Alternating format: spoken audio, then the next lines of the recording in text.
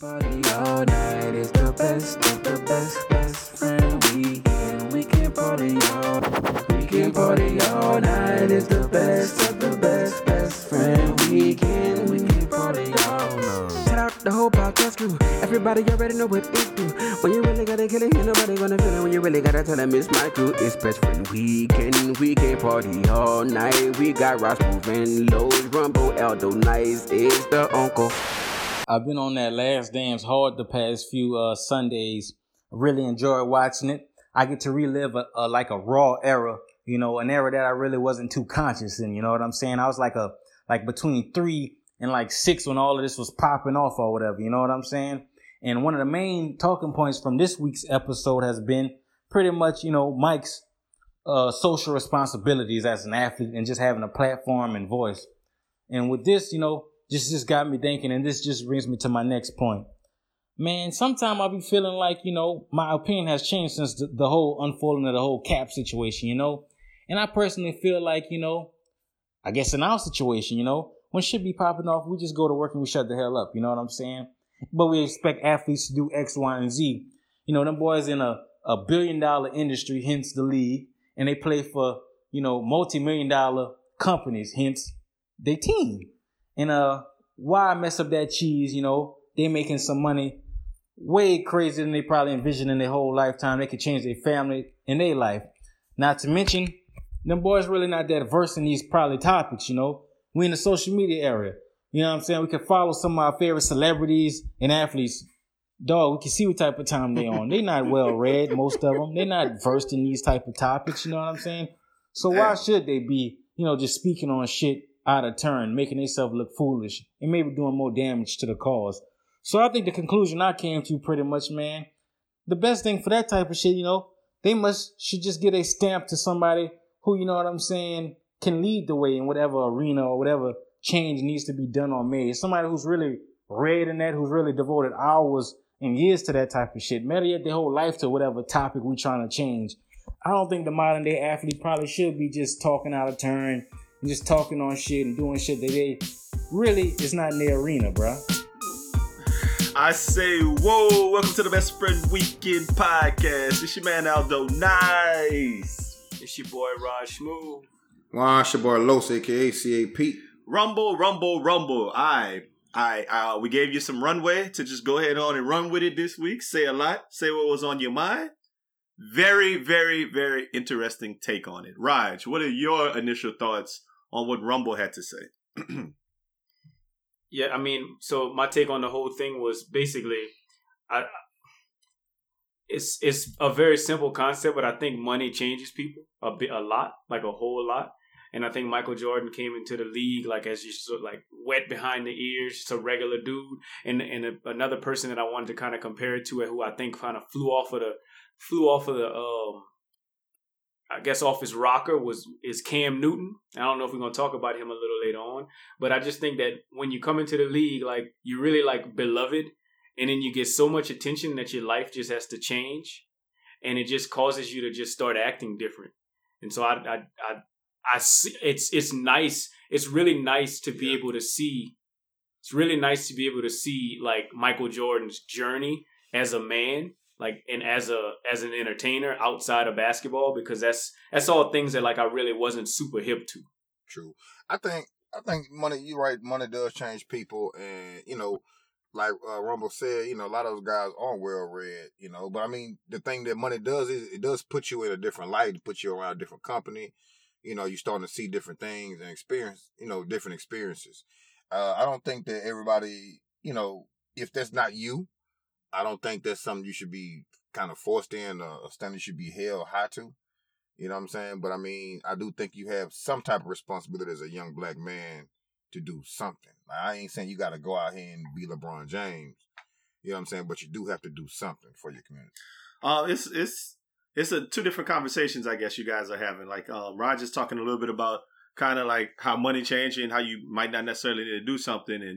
And I guess Rumble, and I mean, I'm not talking about how YouTube specifically, I'm talking about Rumble. I think the point he was really pushing towards was kind of lending your voice if you're not well read, if you're not up on things to lend your voice. So you saying that Raj, I'm saying, like, even if money changed you and you kind of in a different position, you don't think it would be like Cam Newton would benefit from just saying, hey, so and so, J. Cole, you got my voice, like, or whatever the case. I don't know how that works, but well, your support, like you said, okay, I'm just gonna support this person. Yeah, like, whatever they say, I'm behind reposting such and such. Yeah, basically, you know, whatever that guy name, I support him. But the thing too, maybe Jordan was like, man, look, I ain't trying to ruffle nobody, fella. Just keep buying these shoes. That's what I think he was on. He was just like, look, I ain't saying nothing. Yeah, he might be this and that, and it might be a good look for black folk, but I'm just keep buying these shoes. I'm focused on basketball. I think on that tip, I think Michael Jordan was. I think Black America was like just looking to Michael Jordan as someone that has that voice, like someone that has that much clout to be able to affect change. And he wasn't there for Black America, but in the same eyes, like, I mean, I'm looking at Michael Jordan and I'm like, well, is it Michael Jordan's obligation to have to speak up for Black America if he doesn't want to? I mean, I don't think that that's his choice. Yeah, I mean, I think it's your choice. But when you especially when you're a black man, you're a polarizing figure like Michael Jordan was, and all over you. I think I don't think Michael Jordan was a polarizing figure. But go ahead. Okay. Well, I mean, I don't know. Do you think Michael Jordan was a polarizing? You thought he was polarizing? Michael Jordan? When you Michael, he was Michael Jordan, nigga.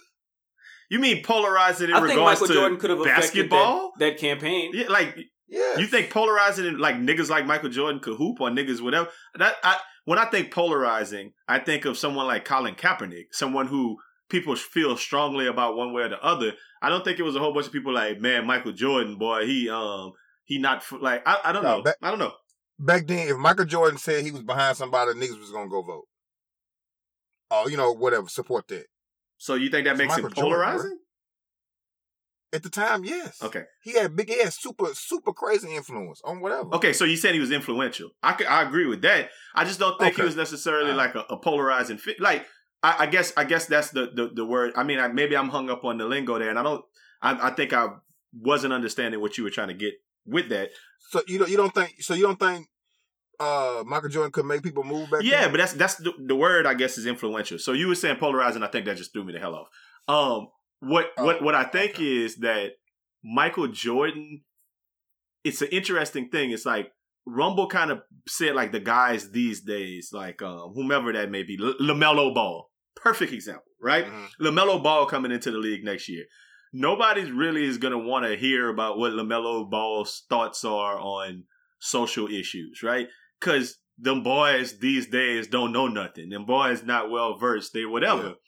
But I think we would be remiss if we considered that Michael Jordan knew a whole bunch just because he was Michael Jordan or just because it was back in the day. Michael Jordan might have been just as much of a not knowing shit as LaMelo Ball. I believe that. I definitely believe that. I believe that. I definitely believe that. But I'm saying, you still have, when you're that big, I think you have some responsibility to your community. Well, I think it's as a people. I think if we kind of back it up, and I mean, I don't want to go back and back and back, but if you keep backing it up to, like, the 50s and the 60s, like Joe Louis knew his obligation to black people. Jackie Robinson knew his obligation to black people. Jim Brown, Kareem Abdul-Jabbar, like them boys knew what their responsibility was towards the culture. Yes.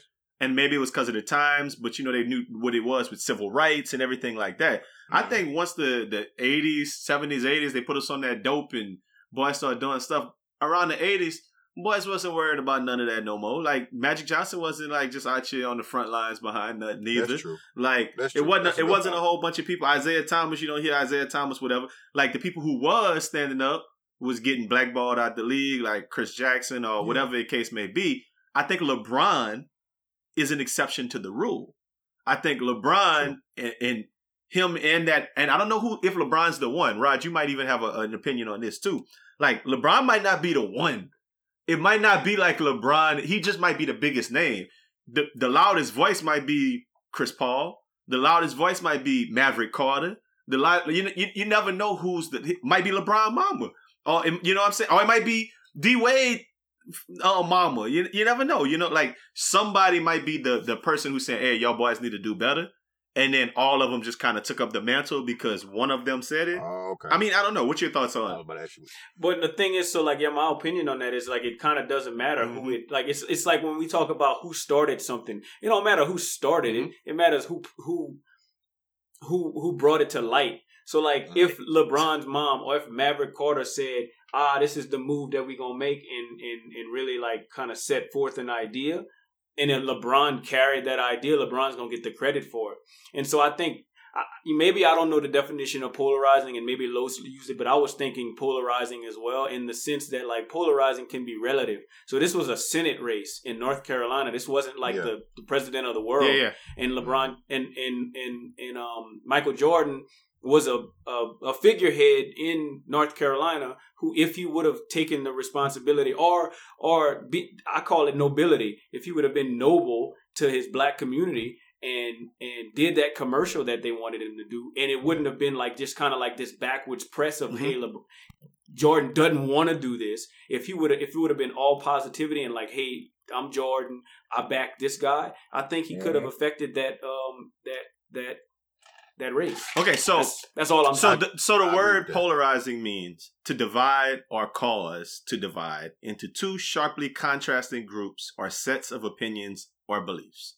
The reason I said that Michael Jordan is not polarizing is because he never did anything to divide or sharply contrast groups of people. He was influential. Yes, he did. He could have been polarizing. I guess the potential. Yeah, he had the potential to be very polarizing. But he never did anything that was polarizing. Like polarizing is not an adjective; it's a verb. It's something you do. It's an action, and that's kind of what that's all I was saying right there. But Michael Jordan had every kind of ability to be the most polarizing person of all time. Like he could have been what LeBron is times 2. If he would have been, taking a stand on things, but he chose to get that to do it in such a way that I just thought, it's fair enough. But I think it's a generational thing too. I think, but then also you can't really say that because LeBron them came ahead and did it, so it's all over the place. It's an interesting kind of thought exercise. But I like Rumble's idea. I think it's a great idea for those guys like a Zion Williamson to just say, you know what? I'm gonna get with somebody who I trust, and then I'm gonna rock with what I'm gonna let them tell me about stuff, and then whatever. But that's dangerous because you should have your own opinions on stuff. So it's a slippery slope. I think guys like LeBron and Chris Paul, I think they bounce stuff off their team and each other. Luckily LeBron has a phenomenal team, and he's able to bounce stuff off people who are very well read and a lot of those things. And, can kind of guide them and help them, make, sound decisions and, kind of say the right thing. I think LeBron has, I think he gets enough information from enough people and reads enough to be able to talk about stuff well. I don't think he has enough time to sit down and just dive deep in a lot of issues, but he has enough information, at hand to be able to form a opinion about it and stand on it. Those things matter too. The people around you, who's kind of in your ear. You got just some unwell-read people, uneducated people in your ear. Just, oh man, that ain't, that type of thing. Then you mess around and be listening to them, and it can go left. You know what I'm saying? So I think that does matter what your team look like. Absolutely. I mean, I think that the new guys are just gonna have to figure it out. Like, I mean, we're in a place in society, and I'm sure we're gonna talk about some things throughout this podcast that we're in a unique place. We're in that second civil rights movement of America, and so we have to have our voice. But something else on that Last Dance that I just was so curious about was who the hell is Slim Bulov? That's what I need to know. Hey, shout out Slim Bulov. Yeah, he was in and out. He was in and out of that documentary like a snap. But he was so intriguing. Like, he's so out of place to me. I must just say it. Like, he was out of place. Jerry Curl, like, and that wasn't even the play no more. Like, you know what I'm saying? Like, this was, and you know what I love? You know what's one thing I love? I love when white America embraces a black nickname like Slim, you know, and like they don't call him by his real name like Ronald. I'm sure his name's Ronald Doolittle or something like that. They call him Slim. You know, I just love that, like Greedy Williams or Debo Samuel. You know, like I love that. DC Lamb. Oh shit! I love it. Yeah, okay, I'm with it. Ronald Buller, cut. Ronald Slim. Both of y'all play golf, man. What is and me and Los talked about this, so you can give Los give the people what your opinion of what a golf hustler does, a golf shark. Oh, well, you know, a golf shark, he come around and he finds somebody with the money. You don't find a sucker, you find somebody with some money.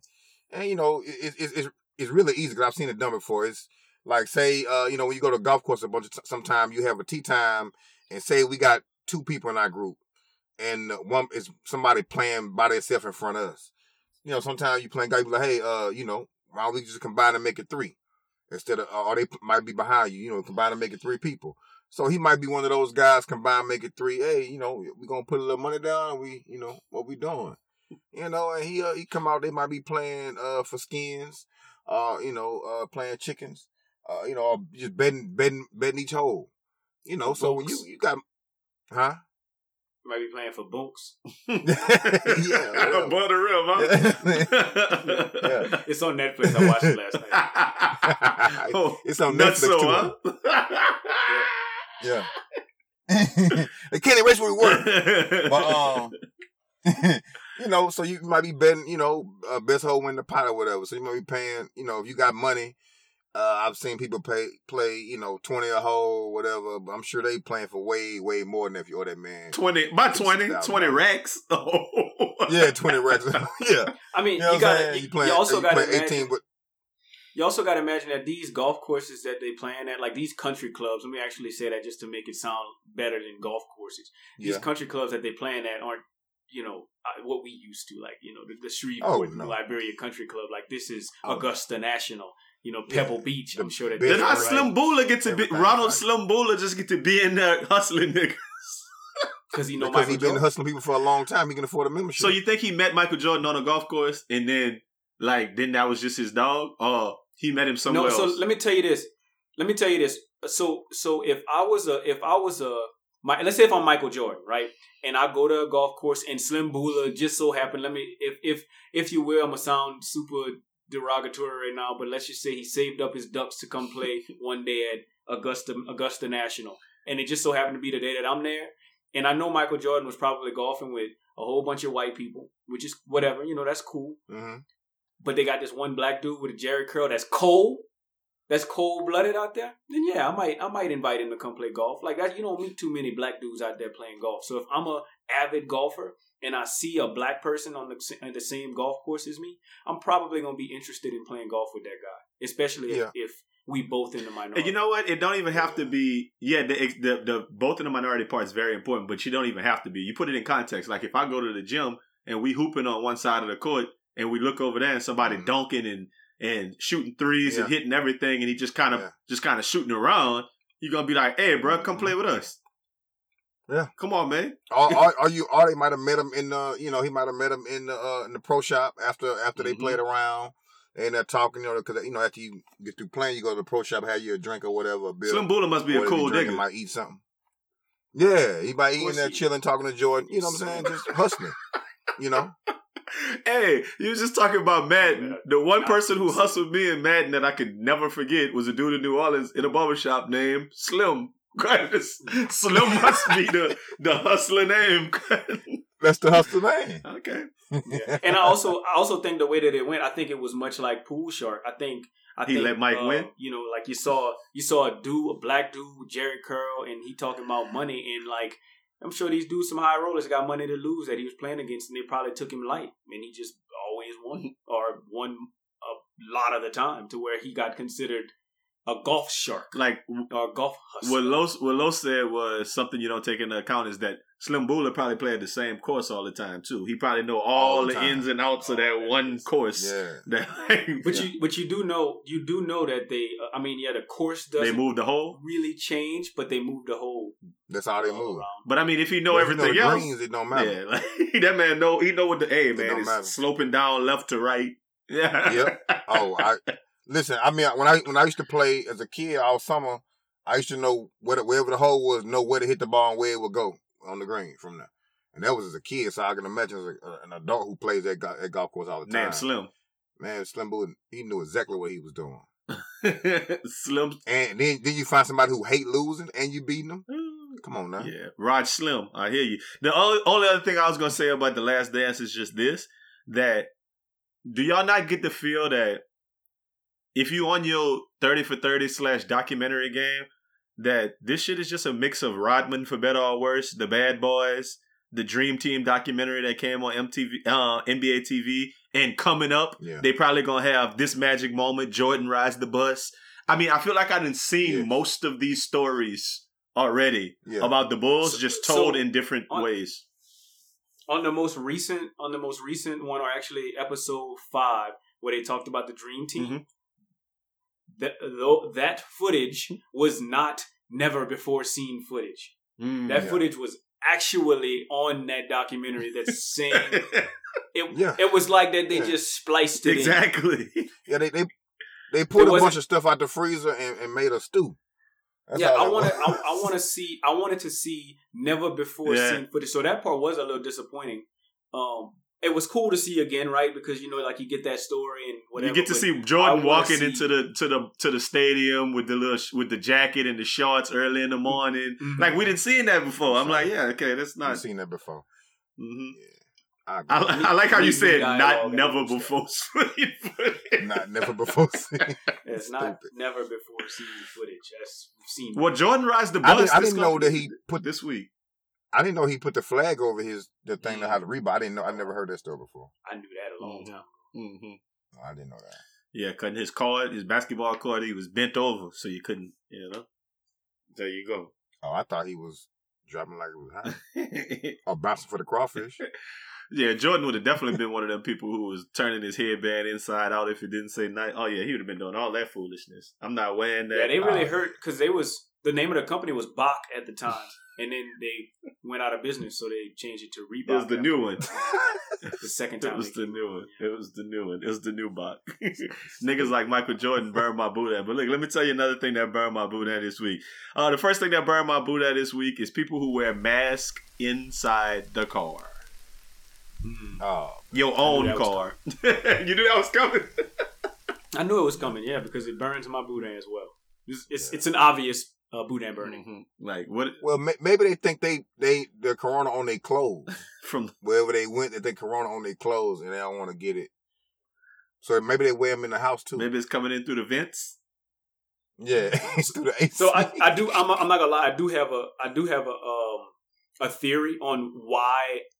This is the only reason why I would wear my mask in my car.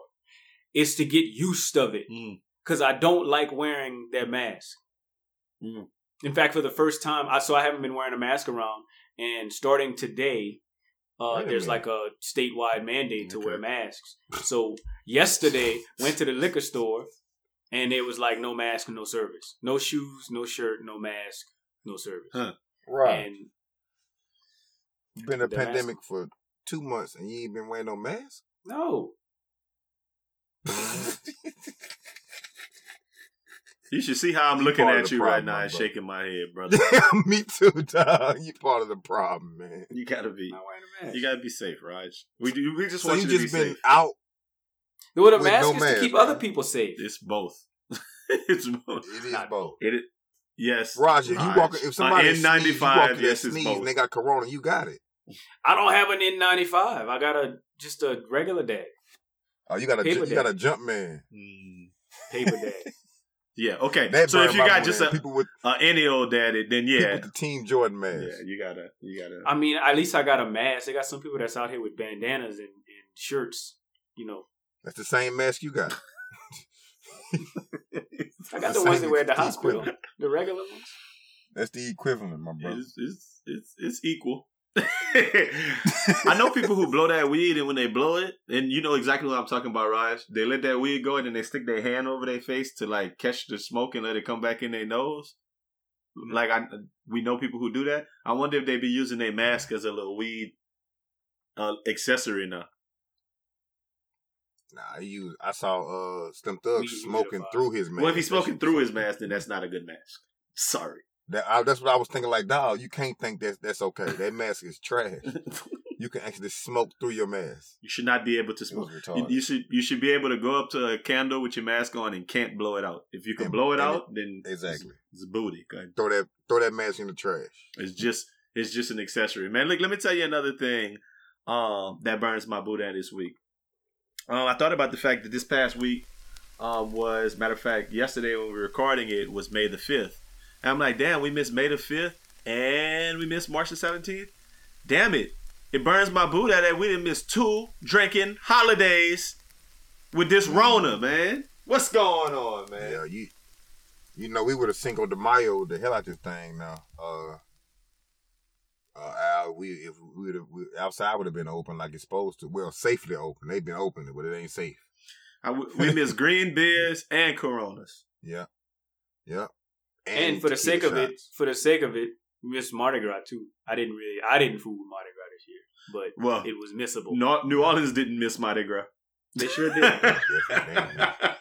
That's why they a hot spot. Yeah, some people checked out. So I mean, some people we know checked out because they went to Mardi Gras. So like, yeah, that's not a. That was when I would a party though. They with a bang, Louisiana style, huh? That's how they do it. But I'm sick, and now I know. Now we're gonna miss another travel day because we probably gonna miss Memorial Day weekend. So, but once again, that feel like another spike waiting to happen in Miami and Vegas, and people gonna be like, "Oh yeah, they can have it." I mean, think about it. What we talking about what 3 weeks? In about 3 weeks, they're gonna try to get out again. They're gonna get out again. Yeah. I think they tomorrow opened up gyms out here May 18th. Barbershops and beauty shops, nail shops opening Friday. Yeah, I'm gonna let y'all get that first wave. Our salons opened up already. Mm. Salons and barbershops and nail salons and stuff like that. All that stuff opened back up. Not all of them, but some of them did. Nah, I'm cool. I'm gonna let them go and get that first that little first Corona out of there. Get it out your system. I go right before Memorial Day, before or after Memorial Day. That's big facts, man. Look, let me tell you another thing that burned my boudin this week. I had this thought. I was trying to get this video from a flash drive and transfer it, and I couldn't find another flash drive to transfer it. And then I started thinking, I was like, damn, my Mac, well, one of my MacBooks don't have a USB drive. It don't have a USB drive. So I'm like, damn. Yeah, I guess I got to use the adapter because, I bought one, obviously, to put the flash drive into the computer. And I'm like, so they're making computers without flash drive, USB ports now. I'm like, so that means they don't really want you to or think you should need a flash drive. So I started thinking about storage. And I'm like, damn, I guess they did this at a point when they stopped putting CD burners and CDs inside of computers. So what burns my boudin is that a flash drive is obsolete now. Like that, and I didn't even know it. I didn't even think about it. It's all the transition has been made to the cloud, and I guess I was asleep somewhere. Raj, is all of your storage cloud storage now? Oh man, I don't really save a whole lot of things, man.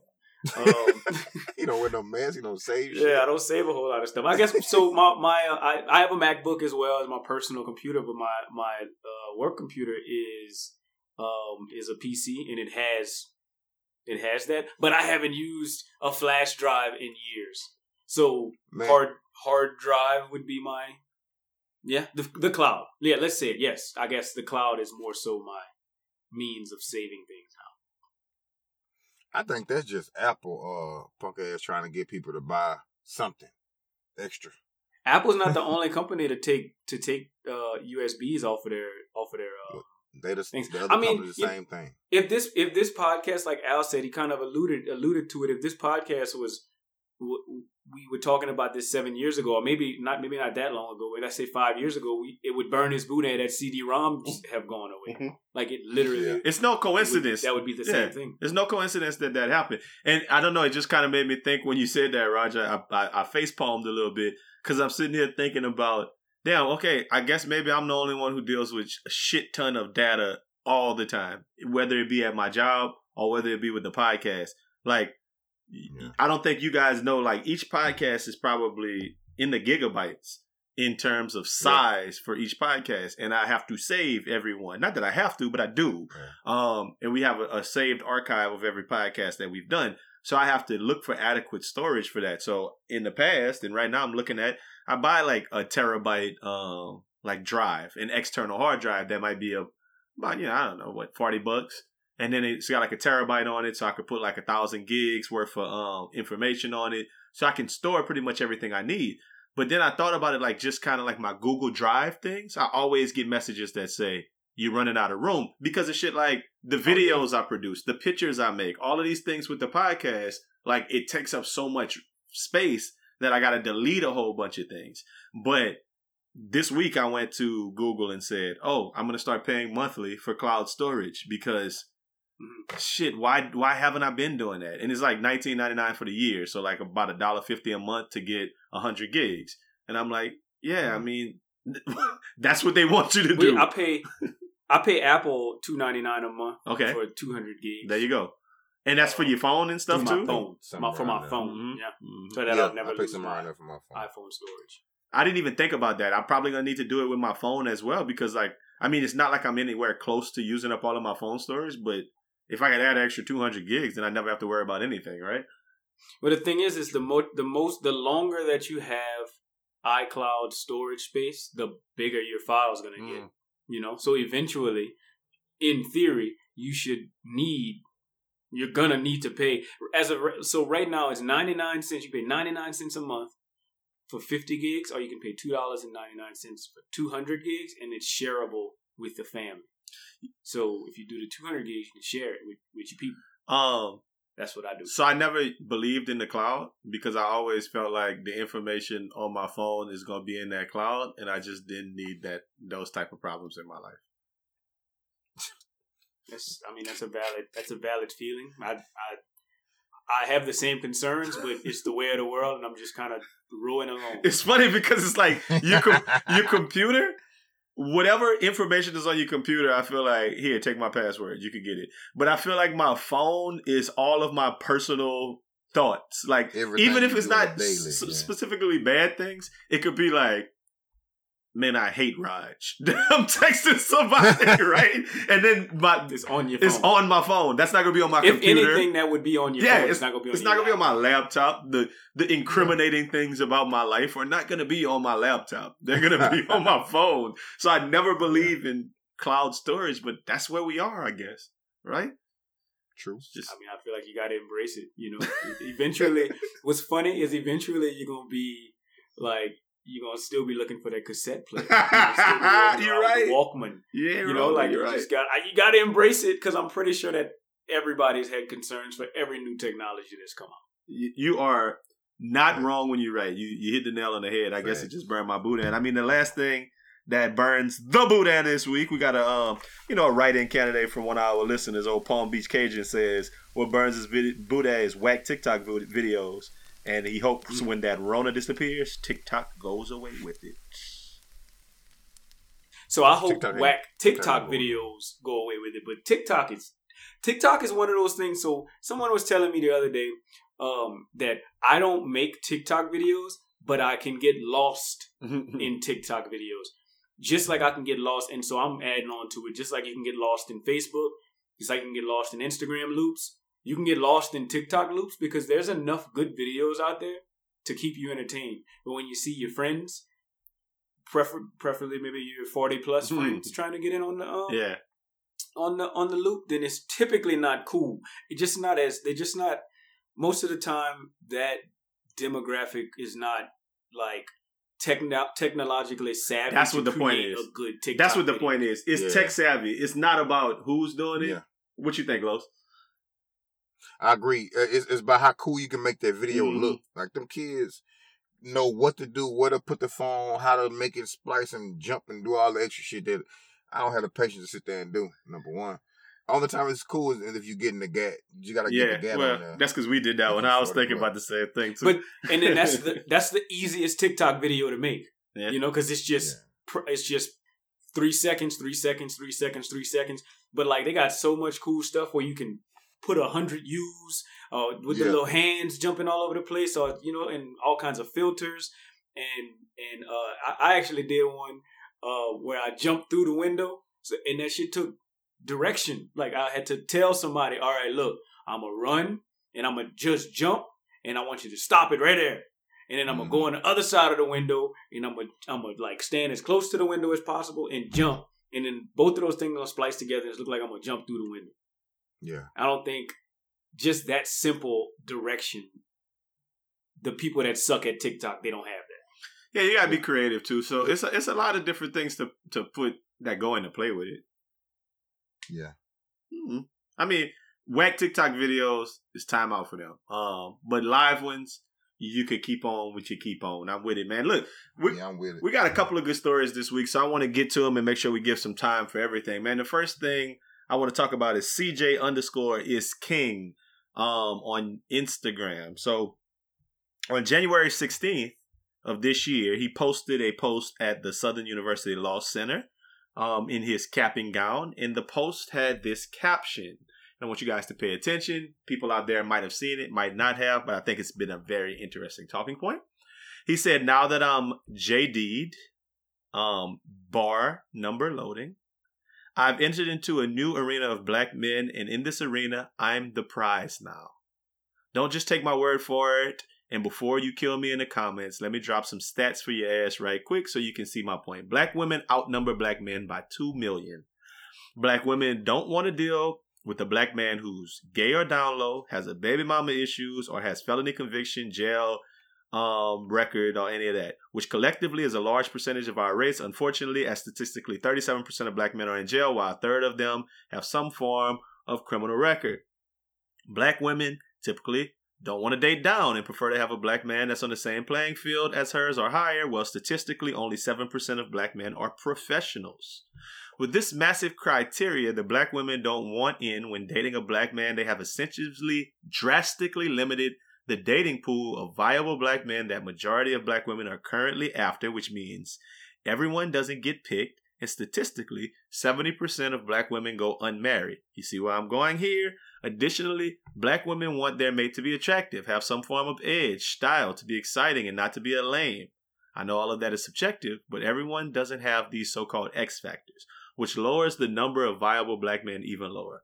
So with me now gaining access into this very small percentage of black men that are young, for the record, I'm under 30 with 2 degrees, single and attractive, or heterosexual, have no criminal record, no baby mama drama, and have some form of a high-paying career potential that majority of black women are competing against each other for. You tell me, who's the real prize? Then he goes on and says, follow and subscribe to his podcast. So I think he lame for that post. I don't see no reason to have to post all that, bro. Got to relax. I mean, so you know what? You know what's funny about exactly what you just said, Los, is that my initial reaction to most, sometimes you even see a warning where it's like, warning, long post to come or something like that. Or I'm about to long-winded post about to happen. Yeah. Like my initial reaction is to say, oh shit, I'm not reading this. This is lame. Like, it's gonna be lame no matter what. Yeah. But sometimes I read them. And sometimes I'm like, all right, I see what you're saying. And sometimes you got some shit to get off your chest. And if old boy had some shit to get off his chest, then so be it. And if it just so happened to be long and lengthy. I don't see I just feel like maybe he was in his feelings. Maybe he just was like, okay, this is how I'm feeling right now. And I kind of want to say this. I've been wanting to say this for a long time. I want to say that I'm a hot commodity now because I got 2 degrees and I just graduated. I mean, that is something to be proud of. But I mean, why would you say that? Just be that person. I don't think you have to post all that stupid shit. I mean, I personally agree with you, but everybody ain't me. Some people are more boastful than I am. It's just extra. I think that goes along with the same thing as saying I'm about to deactivate my account. To me, that's the same thing. I'm deactivating. I'm getting off Instagram. So look, that man just got his law degree, so it seems. He got another degree somewhere along the lines, and he about to get on them hoes immediately. Them hoes about to like be vying for him. Cool with all that. He's just a happy dude.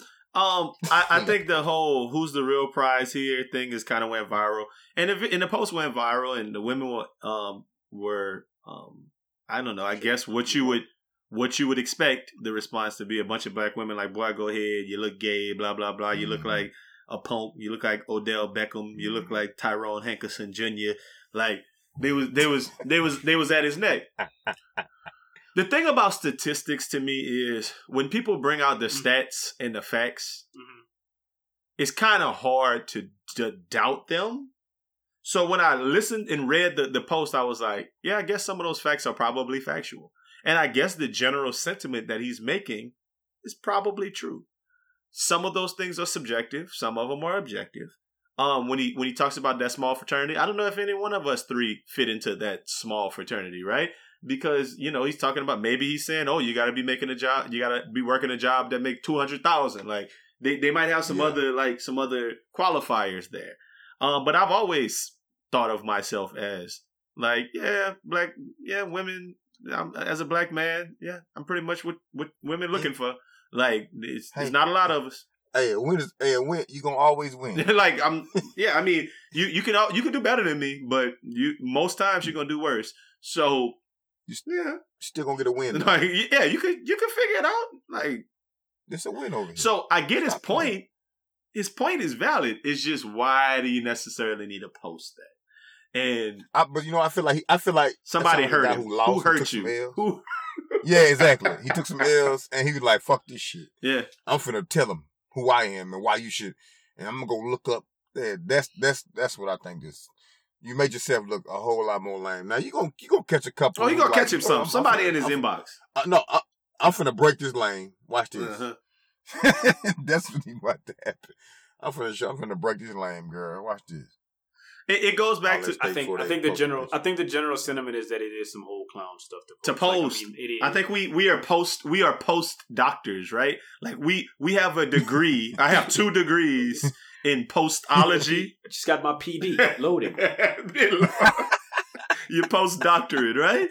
Like we know what a good post is, what you're not supposed to post, what you are supposed to post. We tell you the rules all the time about, a happy birthday to me post. We know the rules for posting. We say them on the podcast all the time. Yeah.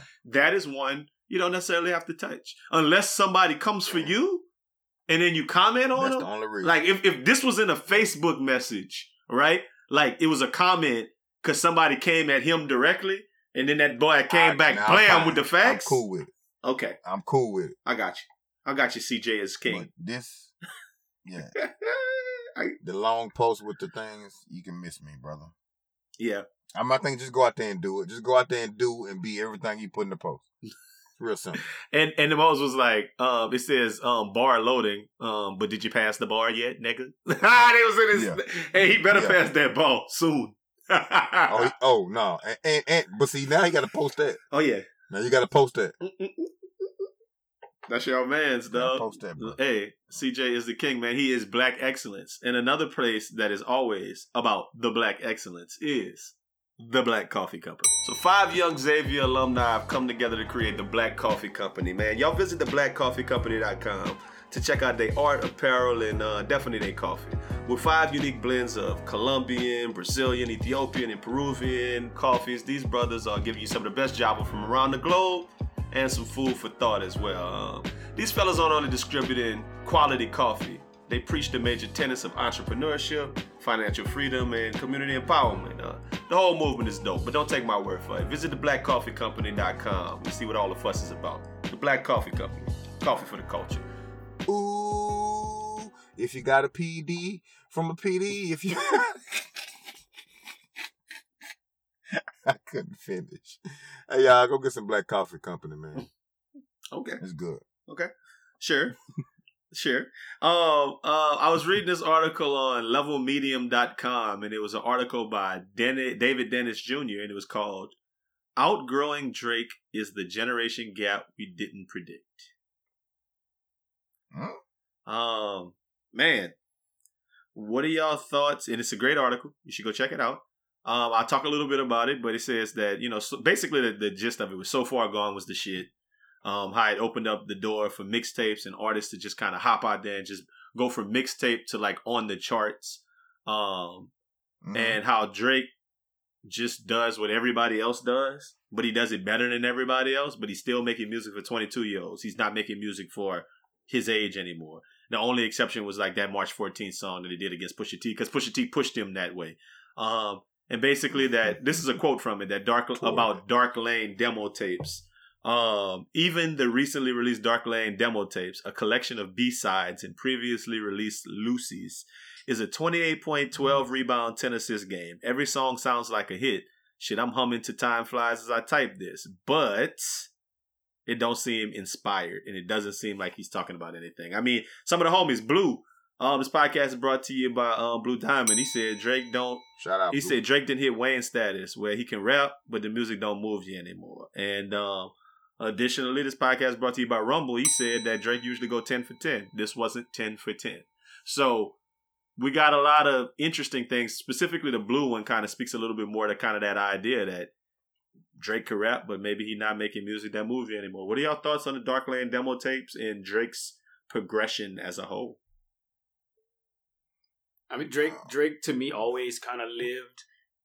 Drake's popularity to me and Drake's allure always lived in like a pop realm to me. Like that's kind of like where I can be cool and still kind of listen to some pop music, because that's what to me Drake was putting out more so than like rap, like you said about them songs. Anyway, I think Drake is more of a pop artist. Like I think he's just entertaining to everyone. But how I feel, or how I've always felt, is I feel like everybody's first album should be their only album.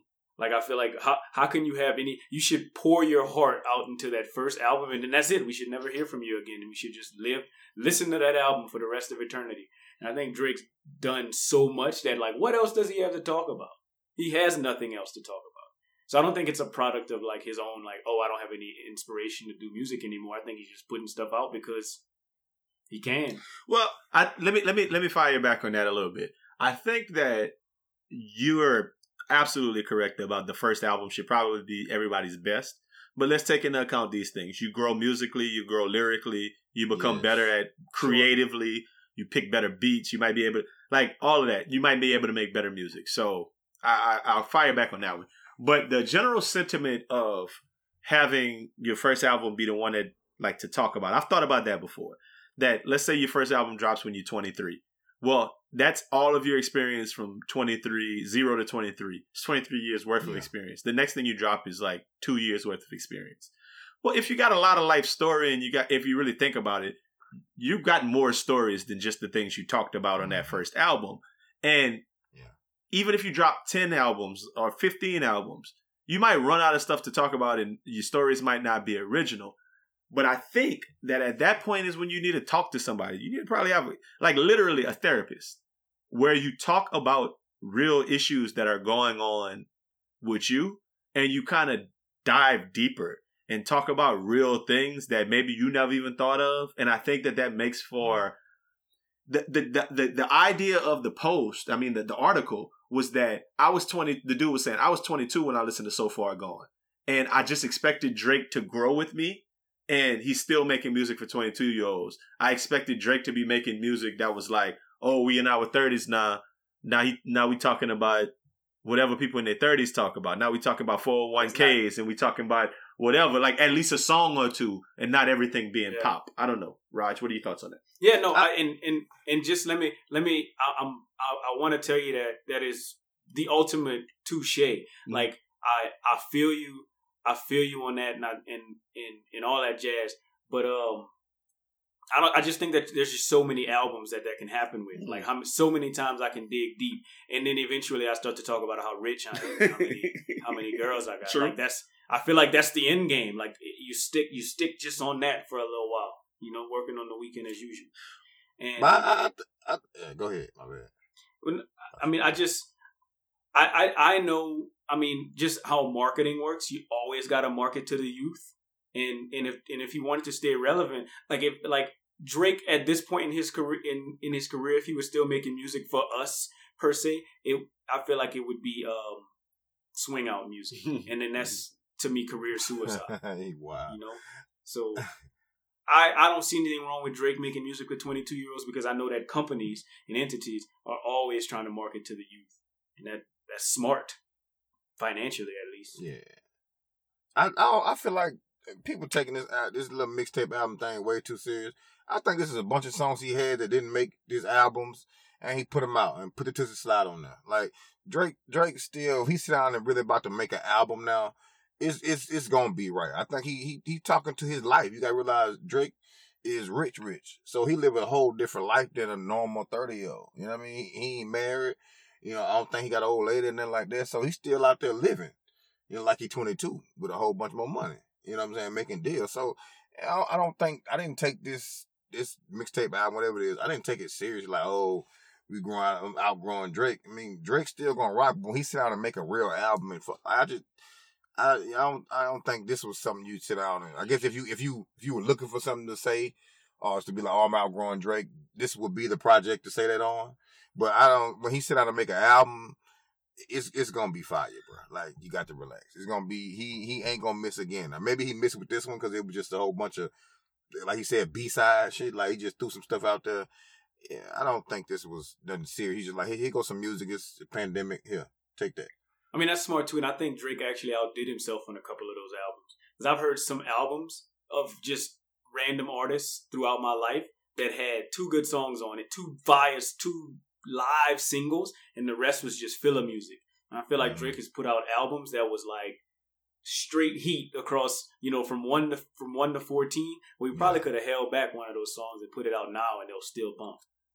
Yeah, I would encourage y'all to go read that article. It's about an 11-minute read, and I think that he's not necessarily only talking about that Dark Lane demos. He's talking about Drake as a whole and just kind of music that moves you.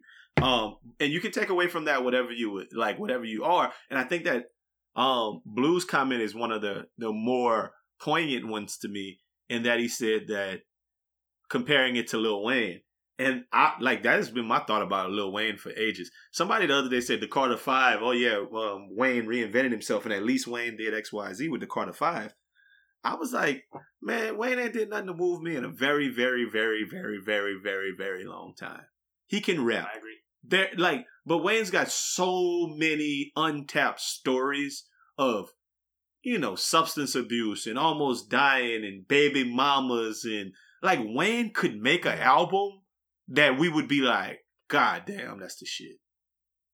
God damn, Wayne was weighing in on that shit. Boy, that nigga said this. You remember when Wayne said this about, but he just never go there. He would have to reinvent himself and go there. Like, he had to start. Would he have to reinvent himself? Or would he just have to write about it? Yeah, but that's what I'm saying. But that's not, Wayne don't really write stories he don't really tell stories like that. He has, though. That's the thing that kills me. Yeah, he has. That he don't do it no more. Yeah. Yeah, I guess you're right. Maybe reinvent itself is the perfect way to put it. Re-find itself or something. Find itself again. Something. Refinance. But if Lil, I think the vast majority of people would find it weird if Lil Wayne started rapping the same exact way that he was rapping in 2005. If he just changed himself or refound himself and went back to the 2005 Lil Wayne. I don't think I would appreciate it. I'm not talking about the cadence. We would, but I don't think the youth would. Yeah, I got you. Who would listen to it? We would. I would love for people to put out stuff for us, man. But unfortunately, that's just not how it goes. They put out stuff for the boys. People put out music for us. Stop it. Tank? Who? J. Cole puts out music for us. Okay. The people y'all like. Kendrick Lamar puts out music for us. Slim Thug puts out music for us. Like, who? Slim Thug. Wait, who? But that means for people in Houston, though. But that's us. Texas. That's us. True. That's us. True. Well, I can't wait till Nelly drops his shit. Boosie put out music for us while y'all playing. Like, just think about it, though. Like, Like Rolex, baby. Like the boy he be having songs. I don't live Boosie like It don't matter. They have songs that you gonna listen to and be like, oh, that boy, he talking about something. Like, I don't think it's a culture shift that Wayne would necessarily have to do, like, in regards to how he raps or whatever. I'm just asking for 2-3 songs where the boy talk about something. Tell me something. Say something. Talk about the election. Talk about the Saints. Talk about something. Anything. Anyway, I don't know. Talk about Baby in y'all relationship and how you used to look like how Baby was a father and y'all fell off. Give me something. You know who do? Rick Ross put out music for us. Rick Ross do. Rick Ross. Like, I'm just saying. These are questions I have, man. You said Slim Thug put out music for Houston. Let's talk about some more Houston stuff. One of Drake's favorite places. So last Friday morning at midnight, around 12, midnight. Onyx Houston opened up, and by 12:15, they had shut that bitch down. 11:59. They shut that thing down. They said that they labeled it a restaurant that would be featuring entertainers. The owner said that they're violating our First and Fourth Amendment rights. He said in all ways, Onyx Houston both qualified as a reopened service and complied with the requirements and recommendations of Governor Abbott's orders. And nonetheless, before Onyx Houston's had even been open for an hour, dozens of Houston Police Department officers and fire department officials raided the business. Even though we were doing safe social distancing and all of the rest of that, y'all ran in on our restaurant. Los, thoughts? I mean, I don't know how you social distance as a strip club. I don't know. Hold up, it's a restaurant. Okay, a restaurant strip club. I feel like the thing about it is, so if we got, because they have great wings, by the way. I used to go there on Tuesdays, but they're 25 cents. I'm not really a wings guy. How's their breasts? They have perfect fried asses. Okay, go ahead. Y'all stupid. Boston butt. Sauteed. Yeah. But I mean, I just don't understand how you social distance at a strip club. Are you tipping women through Cash App now? Because if you throwing money, it's a bunch of stuff that screams Corona. Am I coming to get my to-go? And then I get to like tip on the way in and out or something like. I just don't know how they work. If y'all just really operate as a restaurant. I mean, he tried to pull one over. He thought he was going. Well, the other thing is though, Los, the fire in Houston police department didn't know what was going on in there, but they still raided it 15 minutes after it opened. Like, what if they opened that thing and it was like the dancers was just on their little stages, and it was like 8 tables spread out around there where you could get food, and there was no money. And they had a card reader. Yeah, the card reader exactly at the end of the stage. Was it? Well, I don't think was restaurants open at that time. Yeah, they started restaurants that day, and that's why they that was their whole play. They was like, if y'all opening up restaurants, they said they went and they looked at they licenses. It was like, oh, we licensed as a restaurant. Like if Ito's food truck could be open, then we could be selling food out of Onyx. Happen to have butt naked girls. We just happen to have entertainment. Yeah, I mean, he tried it though. They ain't gonna let that man do that. Yeah, I mean, loopholes are fire sometimes, but sometimes loopholes suck. You know, like sometimes it's like, man, look, y'all ain't like, I get it, y'all found a little loophole, all right, cool. But this type of loophole like this, I, if you will, applaud the departments for going check on things, because just like y'all was fussing at me for not wearing no mask, you know what I'm saying? Like they was fussing at them boys for like trying to get over on the system. I'm concerned about them boys who was there at midnight ready to go in there. Oh, hey, you know they was there. They spent their 20 to get kicked out in 15 minutes. And paid that high 25 to get put out in 15, and they ain't get their money back because he need that. And they need to pay for parking. Ticket he got. They was really hard up to go out. Is all I'm thinking. Like, there's like, nigga. I just think he was rushing back. Well, he said that the dancers ain't been getting unemployment and everything else, that they need something to do. And even if somebody just tipping them like whatever, then they need that loot. No, OnlyFans, you should have started a Onyx IG Live page. Yeah. With a DJ like a little party. Yeah, the DJ in a little party and, set the little camera up, had a DJ in there playing the songs. And they have and then they have little private rooms that you could go to where it's just like just you and the little thing. But with the but you get to wear a virtual headset in the private room. Yeah. Almost like a Zoom meeting, but not okay. We splitting y'all in the little rooms. Now go in your little room with that thing. Go in your little room. One song. Yeah, drop. Nah, I gotta give you 2 songs virtual though. I gotta give you 2 songs virtual. You gotta bend the rules a little bit. Boys, and you can screenshot all you want. All that. Yeah. It's extra for screenshot. Everything extra. I saw you screenshot. That's gonna be an extra. Security. And then security come in on the screen. Impress the A button. Dismiss you and hit your credit card again. Say, player, we're gonna need you to leave out the room. No. Oh, all right, dog. Whoa. They gonna force you out. Security. No, hold up. Hey man, how you? Hold up. Why security look completely different? Why when they say security, it's a little white boy come on there with some glasses and pocket protector. Yeah, smart as hell. Hitting buttons. Hack your bank account. Hey, you know what? Have it your way.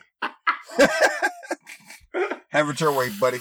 Good. Not even a white boy who I keep seeing. Raj is Lionel from fucking Dear White People. Yeah, Lionel coming there. That little boy with that little nerd, man. Yeah, come on, man. Yeah. We'll get you right, man. That's funny, dog. But more power to Onyx, man. Look, let's talk about some old famous things right quick, man. Look, I saw this the other day. And I just thought that this was super interesting, as most things are to me, right? So, Raj, you remember Jay Campbell from the league, right? So I'm chilling one day and I saw a little post and it said, Jay Campbell, stranger danger. And I was like, what? And that man had wrote a whole book. And I looked at it and it said, and this is basically what the little synopsis of stranger danger is. The day was young. The everyday routine was old. Waking up and doing the same old thing had already paid its toll on Phil because he never did anything new. A single guy with a college education in his early 20s usually does not have issues with redundancy. Something had to change. Finally breaking the mold, Philip decided to go jogging through his Houston neighborhood streets. 2 young kids, a drug-dealing dad, and a gun pointed at his head triggered that change, whether he wanted it or not. So yeah, Jay Campbell wrote a whole book called Stranger Danger. It's fiction. But it's like I bought that whole off of Amazon for like $19.99.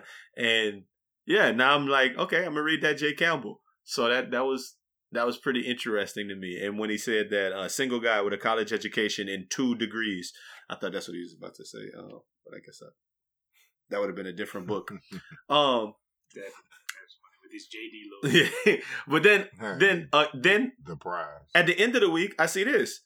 A dude named Caleb McDaniel that both of you know because both of y'all went hoop with us at Rice. And he was in there hooping with us. I would have to point him out, nondescript little dude. He wrote a book called Sweet Taste of Liberty, a true story of slavery and restitution in America. Before you ask, he's a white dude. He's a white professor at Rice, right? And basically there was like the story of a woman of color who twice survived enslavement and eventually won a court case against her captors. It's an actual nonfiction book. It's a real story from, back in the day. And he won a Pulitzer Prize for history.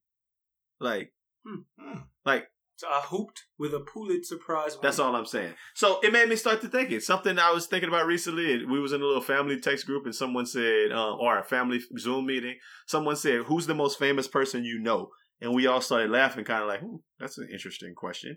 I think Caleb McDaniel might be the most famous person I know now. If he won a Pulitzer Prize winning author. I think that's like important, right? Is he famous? Does that make him famous though? I don't know. These are questions that need answers. I don't think that make you famous. He's polarizing. Polarizing. He's polarizing. You're stupid. Aldo Nice is polarizing. That's a thing. But no, what do y'all think, man? Like, does that make you famous? Relax. No, I don't think that makes you famous because I don't even know what that is, to be honest. I think in some circles. I mean, I think it could. Yeah, it depends. I mean, if you I don't know how many people pay attention to the Pulitzer Prize party people. Yeah, I was trying to alliteration that, but I don't know how many people pay attention to that. Like I don't know. Like every time I hear Pulitzer Prize winner, ... I'm like, oh, okay, cool. You know, Cool. like somebody else I don't know and never knew that the Pulitzer Prize was given out. Yeah, I don't know how you pick a Pulitzer Prize. Did you say a Pootie surprise? I don't know how you pick a Pootie Daddy, man. A Pootie surprise. A little Pootie. A Pootie surprise. That's so funny. Well, I don't know. I don't know. I think it's an interest. I don't know. Who is that your I don't know. Who's your most famous person you know, Los? Like, what is no? I think the definition of no is if they see you, they're gonna be like, "Whoa, what up, bro?" Or not even "Whoa, what up, bro?" They know you, and they're gonna be like, they could even make that face like, "Do I know you?" And then dap you like, "What's happening, man?" Like that's good enough. They don't even have to know your name. They just gotta be like, "You." Oh well, okay. Well, I guess the most famous person I know. Oh, hold up. Let me stop. Raj, before you say that, do they have to know your name? Because that's a big qualifier. Yeah, no, yeah, absolutely. They got to know your name off top. Like without, you're not just old buddy. You can't be Okay. old buddy. Oh yeah, I met old buddy at the Prospect Park the other day. Nah, so I'm stopping you before you say Rashard Lewis.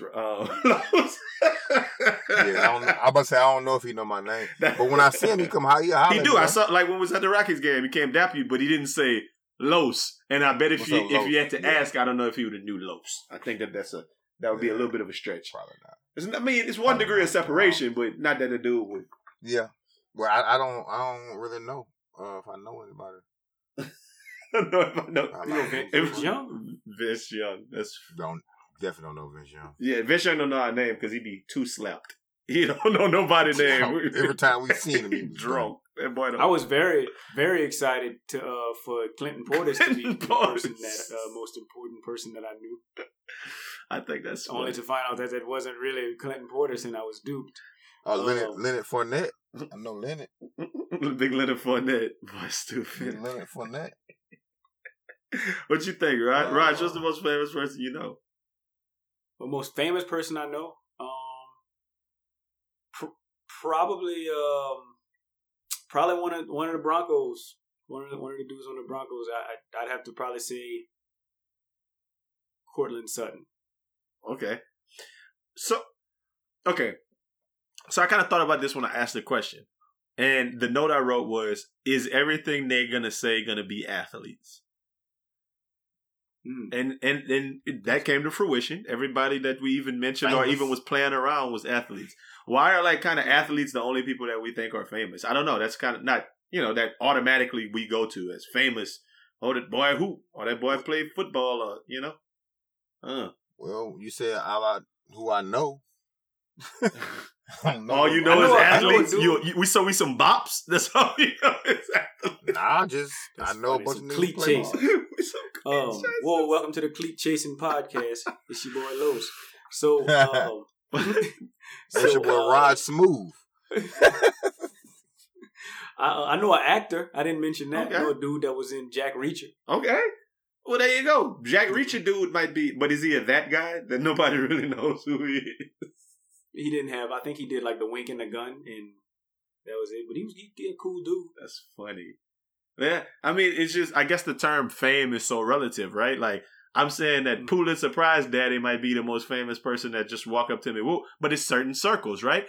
Because like Dan Meyer, nobody knows who Dan Meyer is, but if you're like a math teacher, then every math teacher knows who Dan Meyer is. Or there's a couple of people in that vibe that's like, these famous teachers, they got, or professors or whatever else that like in certain circles, everybody knows them. But in certain circles, you'd be like, I don't know who that is. Like if Stedman Graham walked in, y'all wouldn't know who Stedman is. But in certain circles, people would be like, oh, that's Oprah dude. And everybody would know him. I'm about to say, I know who Stedman is. Would you know him right off the top of my head? Because I would think he was Eric Holder. Yeah. I know. I would know. Los, wouldn't know Stedman if I saw him. I would bet money that you would not recognize Stedman if you walked across. No, I would, because I remember one time he came down. Came to Revolver. No, I would recognize him. Well, I mean, I wouldn't recognize nobody Revolver when I was there that time because we had 200 gallons of Hennessy. But no, I seen him before. I seen him. He came and spoke at A-Leaf before. He did, and I remember I saw him at A-Leaf too. That's why the example came to my mind. Yeah, I would recognize him if I saw him. That's funny. I wouldn't, unless he had Oprah with him. Yeah, and then part of that would be an assumption. And so it's just kind of like TV famous. Like if you see somebody on TV and they famous, cutting it's interesting, man. Like that's a very good question. Would it be like the uncle cutting, like Impala Customs? Do a lot of followers mean fame? It could. I don't know. Like if you knew Ha Davis. Oh, you know what? The most famous dude I know, he a porn star. Oh yeah, that's Forgot funny. about that boy. But who knows him besides? I remember dude was at Prospect Park. Prospect. And he came up to me. I knew I played football with him. Oh, did you know he was a porn star? Did Jason tell us that? No, I didn't. I didn't know. Jay Harry was like, man, that boy name is... Jay Harry told me.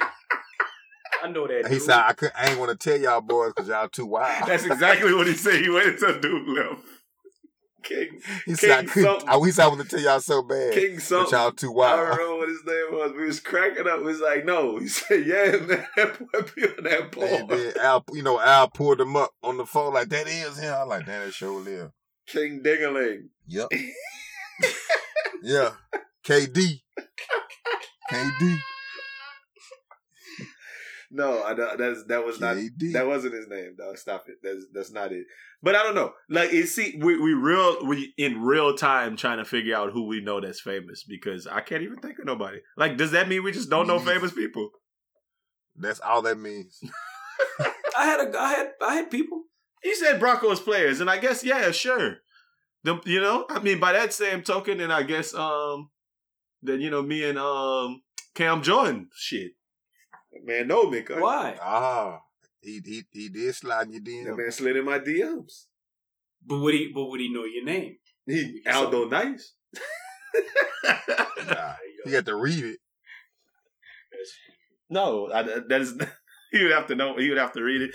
It is what it is. Hey, man, look, we talking about sports real quickly. Spin the sports. Y'all saw that post that was like, Andy Dalton could get a deal, but not Cam, not Jameis, not Dak. Well, Jameis got the 1-year deal. Cam can't get a deal. Dak can't get paid, but Andy Dalton got paid. It's been going back and forth with the Instagram. With Facebook, I've been all at people's neck about that post. What are y'all initial thoughts on that whole that post in general? Go ahead, Los. Go ahead, Raj. This your lane for sure. I was thinking that too. Yeah, That's Raj's lane. Yeah, no, I actually like was hoping that we was gonna talk about this because I got some feelings, and I actually talked to a few people about this, and the teams. So they got a bunch of teams, right? They got a bunch of teams, and I guess I'm pointing at Cam Newton. They got a bunch of teams that could use a quarterback, but would probably rather tank for whoever is going to be available in this upcoming draft. And so I understand why those teams wouldn't want Cam Newton to come and go 7-9 or 6-10 and get him the 10th pick in the draft. And then also I'm pointing the finger at all of the aforementioned names because most of those dudes want to get paid, either want to get paid too much or want to reset the quarterback market, or like in Cam Newton's case, wants to start. And that opportunity might not be available, not because he's black, but just because it's that whatever those available teams aren't in the position to pick those guys up. So I don't think I don't like it. Donovan McNabb is the one that said it. And one thing I wanted to say that burns my Buddha is when Hall of Fame quarterbacks come for non-Hall of Fame quarterbacks. That's not, you can't do that. You can't look at them in the same. Who's the Hall of Fame quarterback? Donovan McNabb. No way. But go ahead. Donovan McNabb will make the Hall of Fame. No way. Let's put money on it right now that sits until he's uneligible to make the Hall of Fame. He's going to make the Hall of Fame. Okay, cool. Let's put a $20 bet that's going to appreciate with time. And after the Veterans Committee says that Donovan McNabb is not going to make the Hall of Fame, then I need my money. I think that's a good argument. Sure. We can have that on a sports podcast. But so who's the non-veteran, Hall of Fame quarterback? Well, one, Dak Prescott's not. Okay. And for sure, if Donovan McNabb's not, then Cam Newton isn't. So I would think that every one of those other quarterbacks, Andy Dalton, Dak Prescott, Cam Newton, and Jameis Winston have more of a chance to make the Hall of Fame than Donovan McNabb because they're still playing. Really? Because they're still playing, so you never know. That was going to be my only argument. The boys can have them a Kurt Warner daddy where they go 2 years in a row. Dak can mess around and go get them a hot 3 or 4 and be good. Cam Newton get back to another Super Bowl and win one. Then you're looking at him completely different. Jameis take over for Drew and win him 2. You know what I mean? I don't think that's happening. But I know we didn't have that discussion, but it's possible. Is what I'm on the. Yeah, right. He's still playing, so Andy Dalton's the farthest fetch out of all of them to me. But they just picked up Andy Dalton and lowered the price down to pay Dak. They ain't whatever Dak number is he want to get paid. They ain't trying to pay it, and they like, look, we want you, but we ain't gonna pay that whatever number you got. We'll pay you this. So I mean, and if not. We got this little dude come back in, and at least he won't just completely blow all the games for us. So I mean, the argument I was making on Facebook was just this. I said if we want to come up with a comp for Dak Prescott, it's probably whatever his name, your boy in Philadelphia, Carson Wentz. That's probably the best comp in regards to age and everything else like that. Wentz got paid last year. I know Dak wanted more, but still, he's taken care of. If we're looking for a comp, Dak was offered a contract. Yeah, that's my thing. But if we're looking for a comp for Cam Newton, we're using 3 examples. Cam Newton, it would be Matt Ryan, same division, almost the same accolades, all the rest of that. Matt Ryan was 5 years, $150 million, and Cam can't find a team. Like that's the thing, right? And if we're saying a comp for Jameis, let's just go Mariota. I know that's not necessarily the best comp. But Mariota signed a 2-year, $17 million deal with the Raiders, and Jameis signed a 1-year, $1 million deal. So, I mean, I know that there's mitigating circumstances here, but when you look at things in the frame of how things have always worked in sports with the quarterback being the leader of the franchise, a black man, not smart enough, not whatever enough, not polished enough, not the face that we want of our franchise. Just athletic. Yeah, like all of those other things. You can't just say they have no validity to Donovan McNabb's statement because he said, like, I can't remember the exact verbiage, but he said something to the extent of, dude, am I the only one who sees a problem here? Like, he's to me, I don't find anything wrong when you just throw a question out there like, just check this out, what y'all think? And, I mean, he was alluding to something, definitely, but I don't know. I tend to think there's something there where there's fire, there's smoke, Raj. And I get that on a football sense, you can probably say each one of those things and be like, well, Dak had a contract. He didn't sign it. And Cam, they're not looking for a starting quarterback nowhere. And Jameis, he needs to resurrect his career.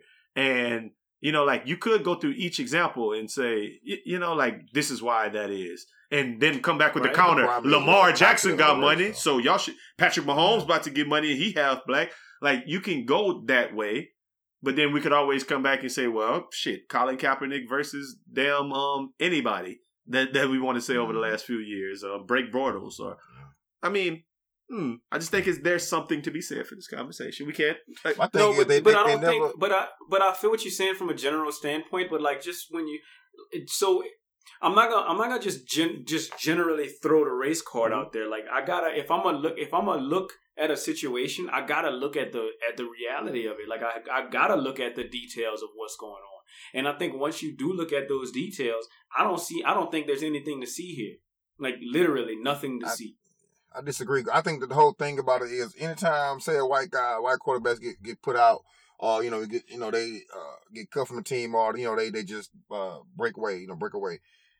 Wherever they go next, it's not most of the time they always get picked right up. Mm-hmm. Mariota had shitty years over there. Boom, he got picked up and got cheese. Now, Matt Leinart kept getting chances. Everybody kept getting chances. Yeah, over and over again. But James Winston threw for 30 touchdowns last year. You know what I'm saying? He threw for 30 picks too. But anybody else, he gonna come back and play for $1 million, man? Come on, dog. That wouldn't have happened if he wasn't black. If the same type of quarterback was he was white, was if whatchamacallit was white, Cam Newton was white, with that same ability he had, same year he had, he'll be on somebody's team right now. And yeah, I mean, would he be on somebody's team starting? Probably. Maybe so. Yes. No, he wouldn't be. So you crazy. So I think it's I don't want to go down the rabbit hole too far, but Jameis Winston, the comp I said was Marcus Mariota, but in my head, the real comp to me was like Matt Stafford. Like that kind of quarterback, like a big arm. I'm just gonna throw it over there. I'm not gonna win shit, but I'm gonna just throw the ball around. Andy Dalton. Like it's a lot. That's it for me. Trash. It's a lot of people that I felt like if they weren't black, that situation would be different. And I don't know. When I hear the term race card, I kind of cringe because for me, I think that race plays a role in everything that happens in American society, and I don't think you can say play the race card because I think that that's kind of like Donovan McNabb is speaking to something that he obviously went through, which is racial inequalities for the black quarterback, and I think that this speaks to it. And I know you're saying that Cam Newton, whatever. But I don't know. Is Josh Allen just that much better than Cam Newton? Like, is Blake Bortles? I get your point. Blake Bortles isn't starting, but Josh Allen is. Whatever. And your point was that the reason he's not going to go over there and take Gardner Minshew's job at the Jaguars is because the Jaguars want Trevor Lawrence. They want to lose every game. Like, I get your general idea about that. However, why isn't he the quarterback of the Panthers? Or but that's fine. But why isn't that black quarterback why is it the one who's proven and did everything for that franchise not still there? And an even better example is why didn't the Bears go after him instead of going after Nick Foles? Like we could talk. Well, he wasn't available at that time. Like there's an answer. I got an answer for everything. Yeah, but we just gonna have to agree to disagree on this because I think and if you don't want me to use the word race card, that's fine. But I just disagree that race played any part in the reason why Cam Newton doesn't have a job right now. If he was willing to accept a backup role, he'd have a very similar, if not being paid more contract than Andy. Name one at league MVP who at this age is has ever been relegated to a backup role, and I'll just wait for you to find it. So, you tell me one league MVP quarterback ever in the history of the league who people are saying if he should just accept that role as a backup. Just find me one, and I'm cool with it. That's not the. I don't know of a league. I can't go back in time and tell you. Well, you don't have to say it. No, you don't have to say it right now. You can go Google it. I'm not saying you got to say it right now. Well, no, this is to me. This is situational. Like we're talking about a niche quarterback. We're talking about a guy that's hurt. Like, that didn't play any games last year. So, like, when you say proven, like, yeah, okay, proven, but I say broken up. Like, I say maybe unhealthy. I say injury prone. I say accuracy issues. And I also think that he's crazy. I touched on it a little bit whenever I talked about money changes you. And I think that Cam Newton went way far left with the fact that how money affected him. Like, I think that Cam Newton is nuts. I'm curious. Like, what about Cam Newton speaks nuts to you? He just from Atlanta. No, I don't think he crazy. You talking about the interviews he was having smoking cigars? No, I don't necessarily like the way he dressed. Like I don't know. Like it's just kind of weird. Make him crazy though. I don't know. He dressed kind of crazy to me. Dressing, but you can't equate a man's mental state to what kind of clothes he put on though. Well, I mean, Dennis Rodman did some crazy shit, and we talk about his mental state by the way. But no, you said it right. He did some crazy shit. Cam Newton ain't do no crazy shit. What about your boy? What about your boy for the Buccaneers 2 years ago? Who's Ryan that? Fitzpatrick. He got a big beard. He got a big beard. And he dressed crazy. I think that I wish that every single team. I think that if every single team was trying to win, then Cam Newton would be on a team. But I think that they got teams that's not trying to win, and I think that sucks. I really do. I think that every team should be trying to win. I don't even think it's that. They just don't want that black man back there playing. That's not true. Like you just said, he dressed weird, and they could find a different reason. Like Herm would say, "Man, you don't play to win." No, that was Dennis Green. You don't play just to. You play to win the game. You don't play just to play. Yeah. Now cue up that music for nothing nice to say. You know, they say if you can't say anything nice, don't say anything at all. If you can't say something nice, don't say nothing at all. Nothing nice to say, but Al don't nice. Ain't nothing nice. You hear me? Okay, I didn't throw up a lot of material this week, but it's something I had to speak on. I kind of feel like there's two different nothing nice to says in one because it hits on two angles I usually like to take when I think these up. Sometimes I like to challenge what we as a people think and may not always be right. Sometimes I challenge the outside world to feel this, feel black folks, and give you a feeling of the pulse of the community. This week I'll be brief, but I'll do a little bit of both. I watched the Cyntoia Brown documentary on Netflix. Shit is wild. She was a child prostitute who was out there dealing with an older man who had her turning tricks. She was a runaway child who got put in a bad situation and ended up killing an older man who was buying an underage prostitute. And they threw the book at her. A life sentence at 16. Years later, we as a people, we found the case. LeBron tweeted about it. We mobilized and our voice was heard. Cyntoia was released last year in a major victory for those who didn't feel that the punishment was justified. And when we speak about those who feel that way, I'm those. I don't feel if punishment was justified. She was a teenager being sex trafficked. There were mitigating circumstances all over. But let me give y'all some other info I gleaned after watching that documentary. I'm about 85% sure she murdered that dude, probably in cold blood, and probably robbed him. She was old enough to know what she was doing, and the interviews I saw after the crime made me think she was just kind of like a bad kid who was really smart and knew what she was doing. A kid going through some stuff, but that doesn't excuse her killing some dude who was out there trying to get him some underage sex. His death sentence didn't fit that crime. And while I don't think a life sentence was warranted for her at all, I don't think 15 years that she got was justice either. I think she could have did another 10 and I would have been cool with it. That's just facts. But you know what? This is the issue at hand. It's not about individual cases. See the last 10 minutes when I was just talking about NFL quarterbacks. It's not about individual cases. It's about the system. See, because Cyntoia could get a life sentence for shit like that. Marissa Alexander could get 20 years for shooting her abusive husband in Florida. John Rush got 45 years for shooting a police dog. And George Zimmerman could get paid for killing Trayvon Martin. And now these two redneck son of a bitches in Brunswick, Georgia, Gregory and Travis McMichael, gunned down Ahmaud Arbery in broad daylight because they thought he looked suspicious jogging in his neighborhood, and they still fucking free. I saw the video. But I didn't need to see the video.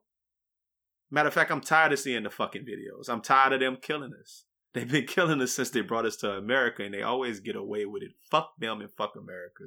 Because I ain't got nothing nice to say about a system that doesn't value my life or think that Black lives matter. So I won't say nothing at all. You ain't wrong with you, right? That was crazy, man. My thing, I just don't like stuff like that. Is blatant. You can't even justify that. You know what I mean? And that make you want to. You got to go by and I'm talking about we talking about we gangsters and this and that. Somebody gotta go let the AK off in their house, man. Something.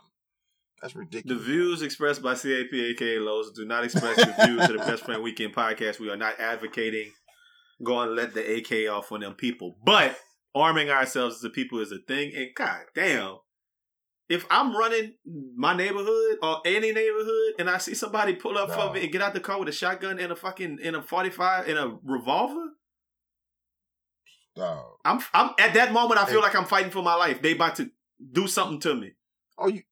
You are. Ain't no feel like you are fighting for your life. You fighting for your life, and depending on where you are in your run, ain't no telling how you. I couldn't imagine. And we both people who run our neighborhoods, like you know what I'm saying. I'm scared of a dog running behind me. Some motherfuckers come behind me with a gun. What? Come on, dog.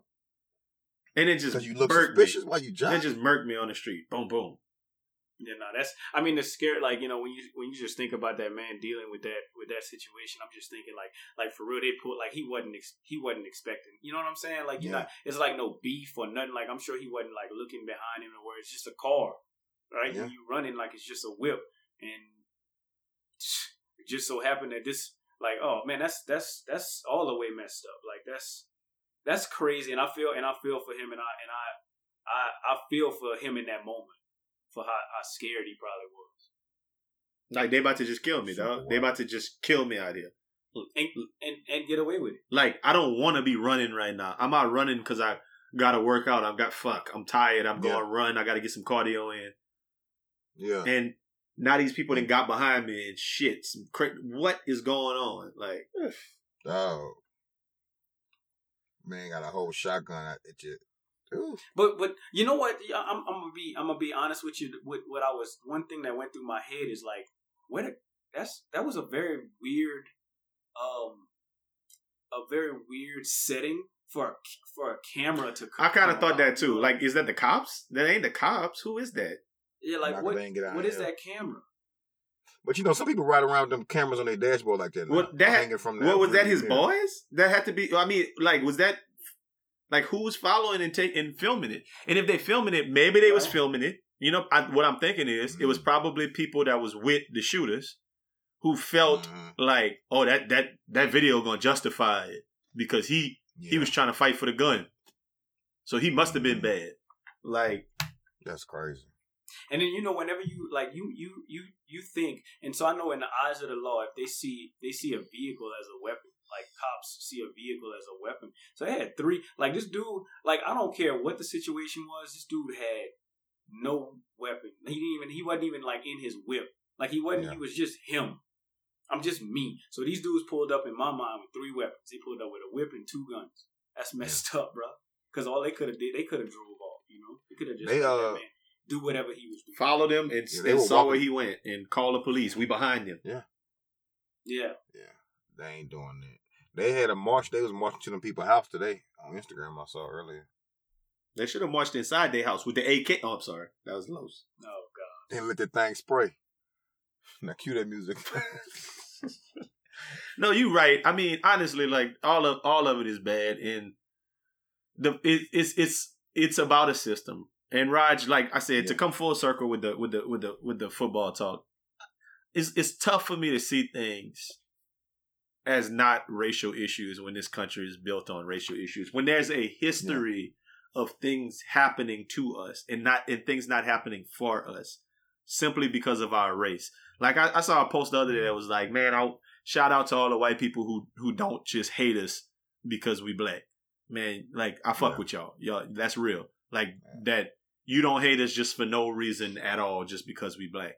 And they got so many people who hate us just because we black and will take your life just cause that. I don't know.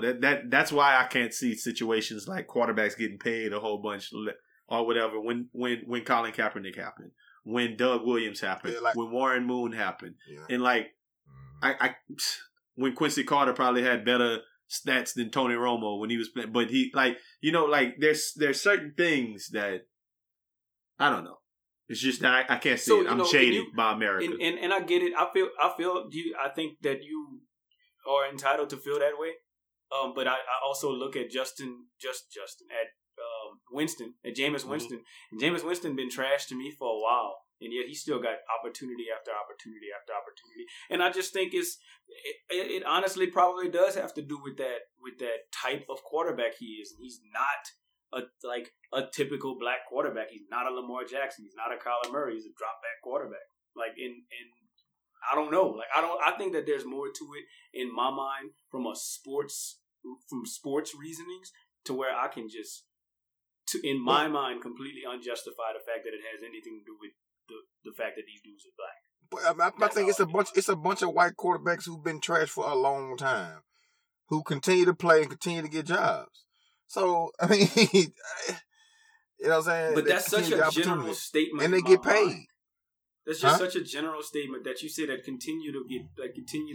Nathan Peterman still gets jobs, though. He's the worst quarterback in the history of. Nathan Peterman is the third string, but he still gets. But Vince Young couldn't be the third string quarterback after a couple years. Vince Young had mental issues. Oh, here we go. Every nigga got mental issues because they don't conform to what white America thinks they should do. Vince Young was not dealing with mental issues when he was in Green Bay. It was after he was out of the league when all these things started coming out about Vince Young. Yeah. So I mean, what's the guy Johnny Football? He's not in the league anymore. I mean, I don't know. I think that's the exception to the rule. No, of course, there's a reason for that. But my thing is, he was wild before he got there. And he continued to eat, but you gotta realize Johnny Football continued to do stupid shit while he was in the league. And he still got chances. You know what? Since you took it to Vince Young, I think Vince Young got a bad start to his career. Jeff Fisher for the reasons that you are saying, for the reasons that you're using for every other quarterback. I think that I'll point the finger at that situation and say that's how I feel about that situation with Jeff Fisher, and I think that ruined Vince Young's career and probably even ruined his mental state. So. Yes, that is. I do think that it'll happen sometimes. I do. I don't think that I'm immune to it, but I do. When I look at the situations that Donovan McNabb brought up in that tweet, I'm seeing past all of them for football reasons or for whatever reason. But I think that it's justifiable. And to me, I remember I made a post a couple of years ago, like and I don't want to go. We're gonna get out of here in a minute, but I made a post a couple of years ago about. Trevor Lawrence got the job from Kelly Bryant, and Tua Tagovailoa got the job from Jalen Hurts, and Ian Book got the job from I don't remember what the black quarterback was at Notre Dame. And then there was like a fourth example, and it was like all within a couple of weeks, and I was like, God damn, I see something. I see something here. I mean, there's something. It was pretty much the same Donovan McNabb sentiment. Like, what are your thoughts on this? And then everybody was like, oh, because Kelly Bryant is trash, and I guess. It's just tough. I don't know. Maybe Kelly Bryant puts up a better fight against LSU than Trevor Lawrence does. Possible. Who knows? Like, Jalen Hurts maybe wins the national championship with Alabama, and he's more durable than Tua Tagovailoa or whatever the case is. It's just maybe his career ends up being better. I don't know. I just think that sometimes it's okay to question a system that has shown you time and time again that the system has inequities. That's really all I was saying. But I think it's okay to have answers, and if you want to question it, that's fine. But answers are fine as well. Yeah, like that's how I feel. So cool. Question I agree. It, and on the surface, you might see something, but when you dig, you might see something. As long as answers don't become excuses, I'm okay with that. If we got an answer, then that's fine. But sometimes answers can be confused with excuses when the fair shake isn't always given. I mean, hey, that's all I got. The one other thing I was going to talk about this week is I saw this one post, and it said, who is the wildest Brown ever? We're going to leave y'all with some lighthearted shit. And it had a picture of James Brown, Chris Brown, Orlando Brown, Antonio Brown, and Bobby Brown. And they said, who is the wildest Brown of all time? Orlando by far. Antonio Brown by far. I think I'm going to write in Centoya Brown because she killed... Okay, but... Oh, man.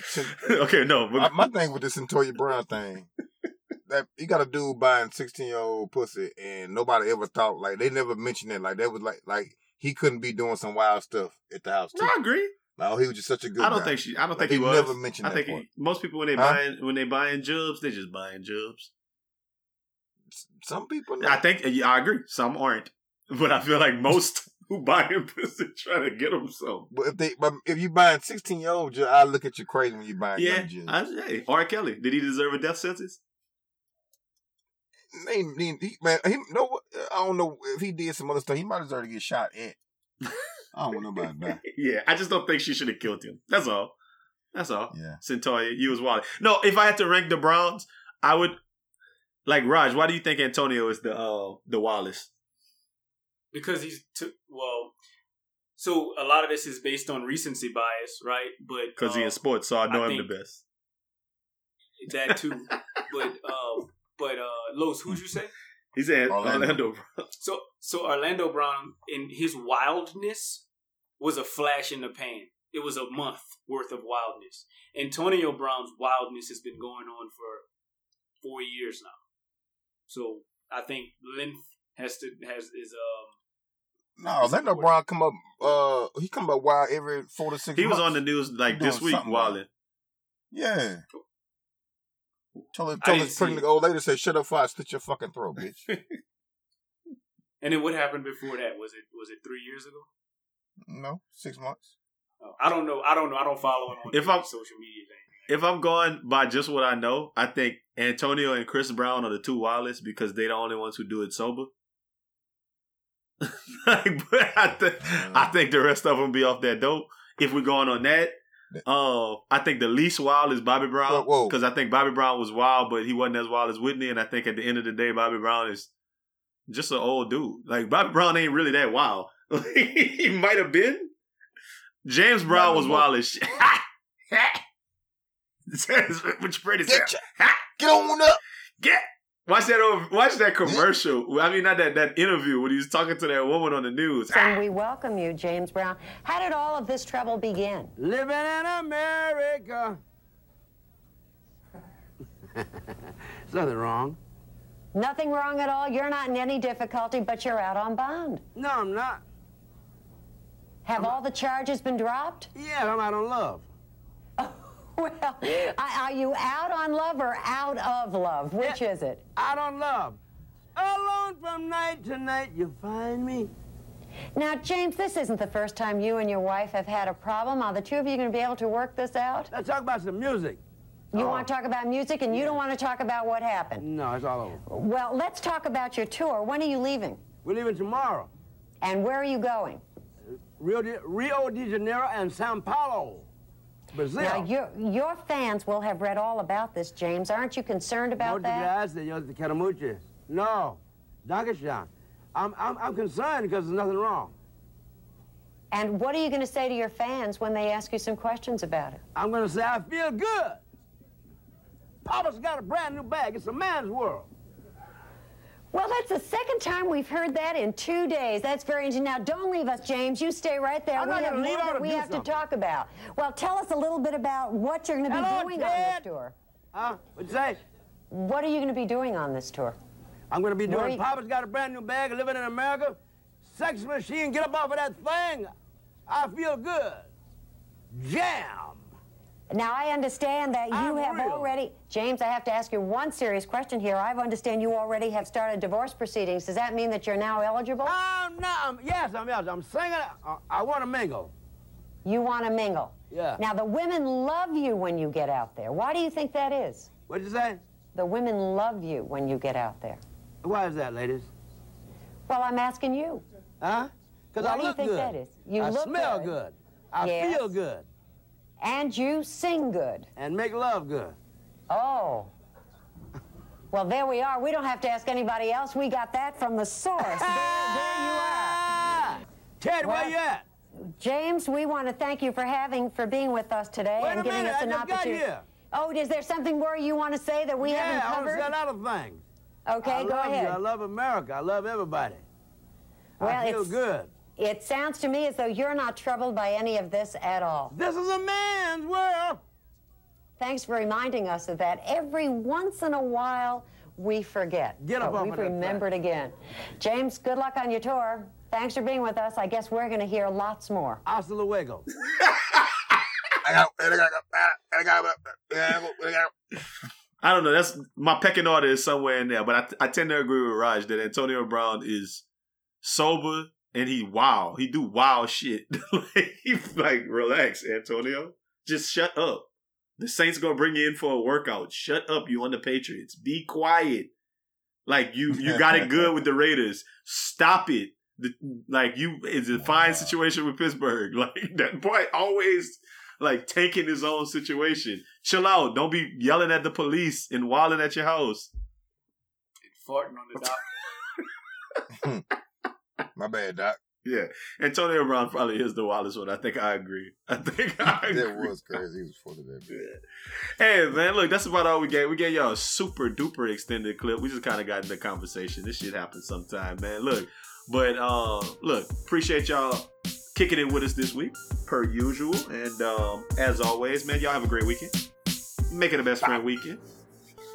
Bow. And we out. You know, the white dude once told me, hey, ain't it funny that everybody that you know with the last name white is black, and everybody that you know with the last name black is white? I thought that was funny.